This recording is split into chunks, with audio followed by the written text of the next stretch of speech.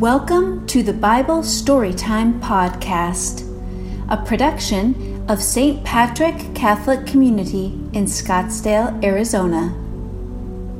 We believe in sharing the stories of the Bible with the next generation. By telling our shared family stories, we may learn better how God wishes to work in our lives. This project brings together adult and teen lectors from our community, staff, and clergy to tell these exciting and dramatic stories. These stories come from the Read Aloud book of Bible stories written by Amy Steedman, published by Sophia Institute Press. Join us for the whole series. And now, today's episode. The Story of Abraham, read by Brandon Fajolo.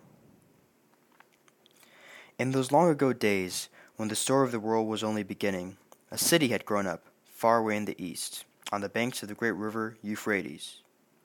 The people who settled there had learned to make bricks and build houses, but many of them still lived in tents, for they often wandered far away from their city and lived among the fields, where they were herding their sheep and cattle. There were no books in those days to teach the people what they wanted to know, but they learned from other things besides books, and the great sky above them was a page they often studied. They watched the golden sun rise in the east and marked the hours as it climbed high into the sky. And it taught them all about times and seasons, and at night, when they saw the moon hang out her silver lamp and the stars come out one by one, they learned the lesson of numbers and how to guide their way and many other things. It was among these people that Abraham had been born. Abraham, the great traveler, the man who had journeyed far away into unknown lands and who had met with so many adventures, he had returned now from his wanderings, and returned a very rich man indeed. His possessions were piled high on the banks of the long stream of camels and asses. His flock of sheep and goats and herds of cattle were driven along by hundreds of his servants. And he, the great chief, in his scarlet robe rode at their head. A whole country was needed for this large tribe of people, with their flocks and herds, so Abraham halted on the wide plain of Mamre, and settled down there to make his home. It seemed as if the chief had all that his heart could desire. There was his dear wife Sarah to keep him company. There was his gold and silver, his sheep and cattle, a beautiful land to dwell in, and best of all, he had God for his friend. But there was just one thing that Abraham and his wife had not got, and they wanted that one thing more than anything else in the world. They had no children, and they longed with all their hearts for a little son. God had been good to them, had taken care of them throughout all their wanderings, had given them great riches, but this one gift he had not sent. And they said to themselves, "What is the use of all our possessions when we have no son to enjoy them after we are gone?" Now it happened one day that Abraham sat at the door of his tent and looked out over the rich fields where his flocks were feeding, finding very little pleasure in it all, and feeling, perhaps, rather sorrowful and lonely, when suddenly there came to him 3 wonderful men whom he knew were messengers from God. And the message they brought was a very joyful one, so joyful that Sarah, who was listening inside the tent, could scarcely believe it could be true. God was going to give them a little son, the messenger angels said. But although Sarah thought the news was too good to be true, Abraham was quite sure that God would do as he had promised. And he was quite right, for after waiting all those many, many years, the baby whom they had so longed for was born. There was surely no happier woman in all the world than Sarah when she had her little son in her arms, and Abraham's happiness was as great as hers. They called the baby Isaac, which means laughter. And he was the very joy of their hearts, and as he grew into a strong and healthy boy, they seemed to love him more every day. He was their only child, and so much more precious than all the other gifts that God had given them.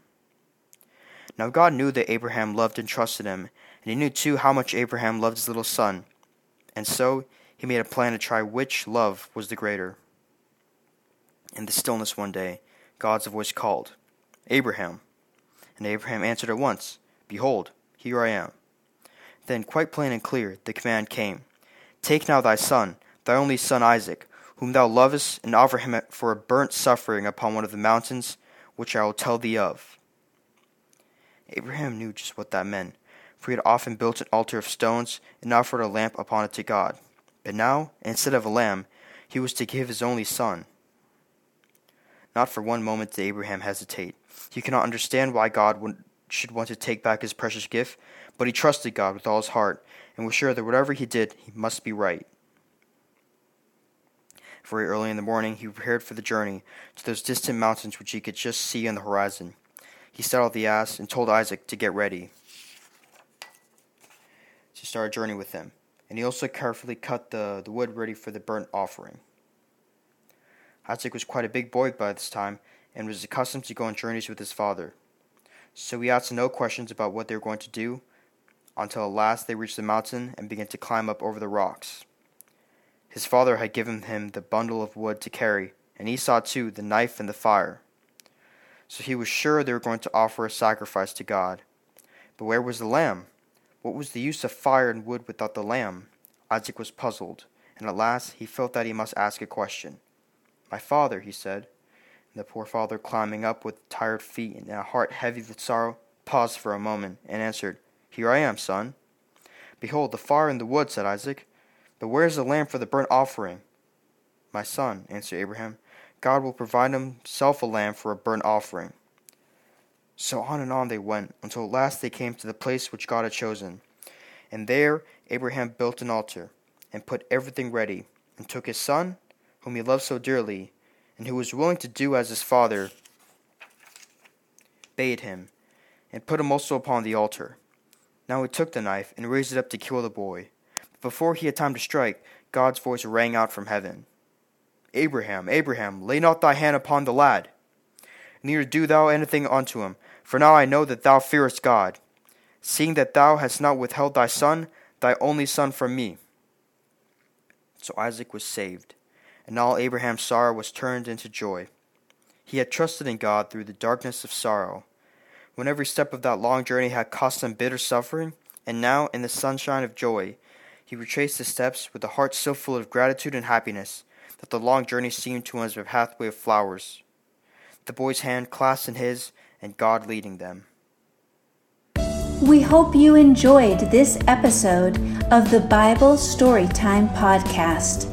Join us next time as we journey through the Old and New Testaments of the Bible using the Read Aloud Book of Bible Stories written by Amy Steedman and published by Sophia Institute Press. This has been a production of St. Patrick Catholic Community, engineered by Chad Carpenter, with original music by Peyton Bagshaw. It is our gift to help you strengthen your journey as a Christian disciple in mission.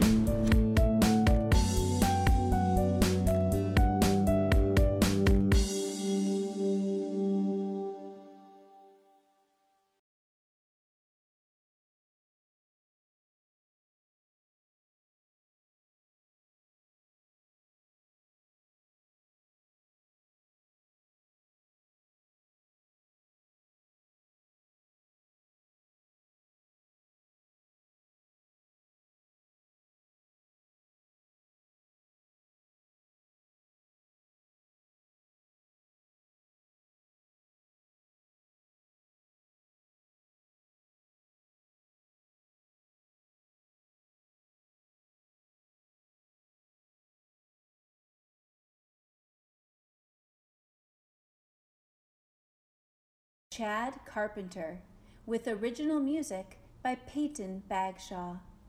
It is our gift to help you strengthen your journey as a Christian disciple in mission.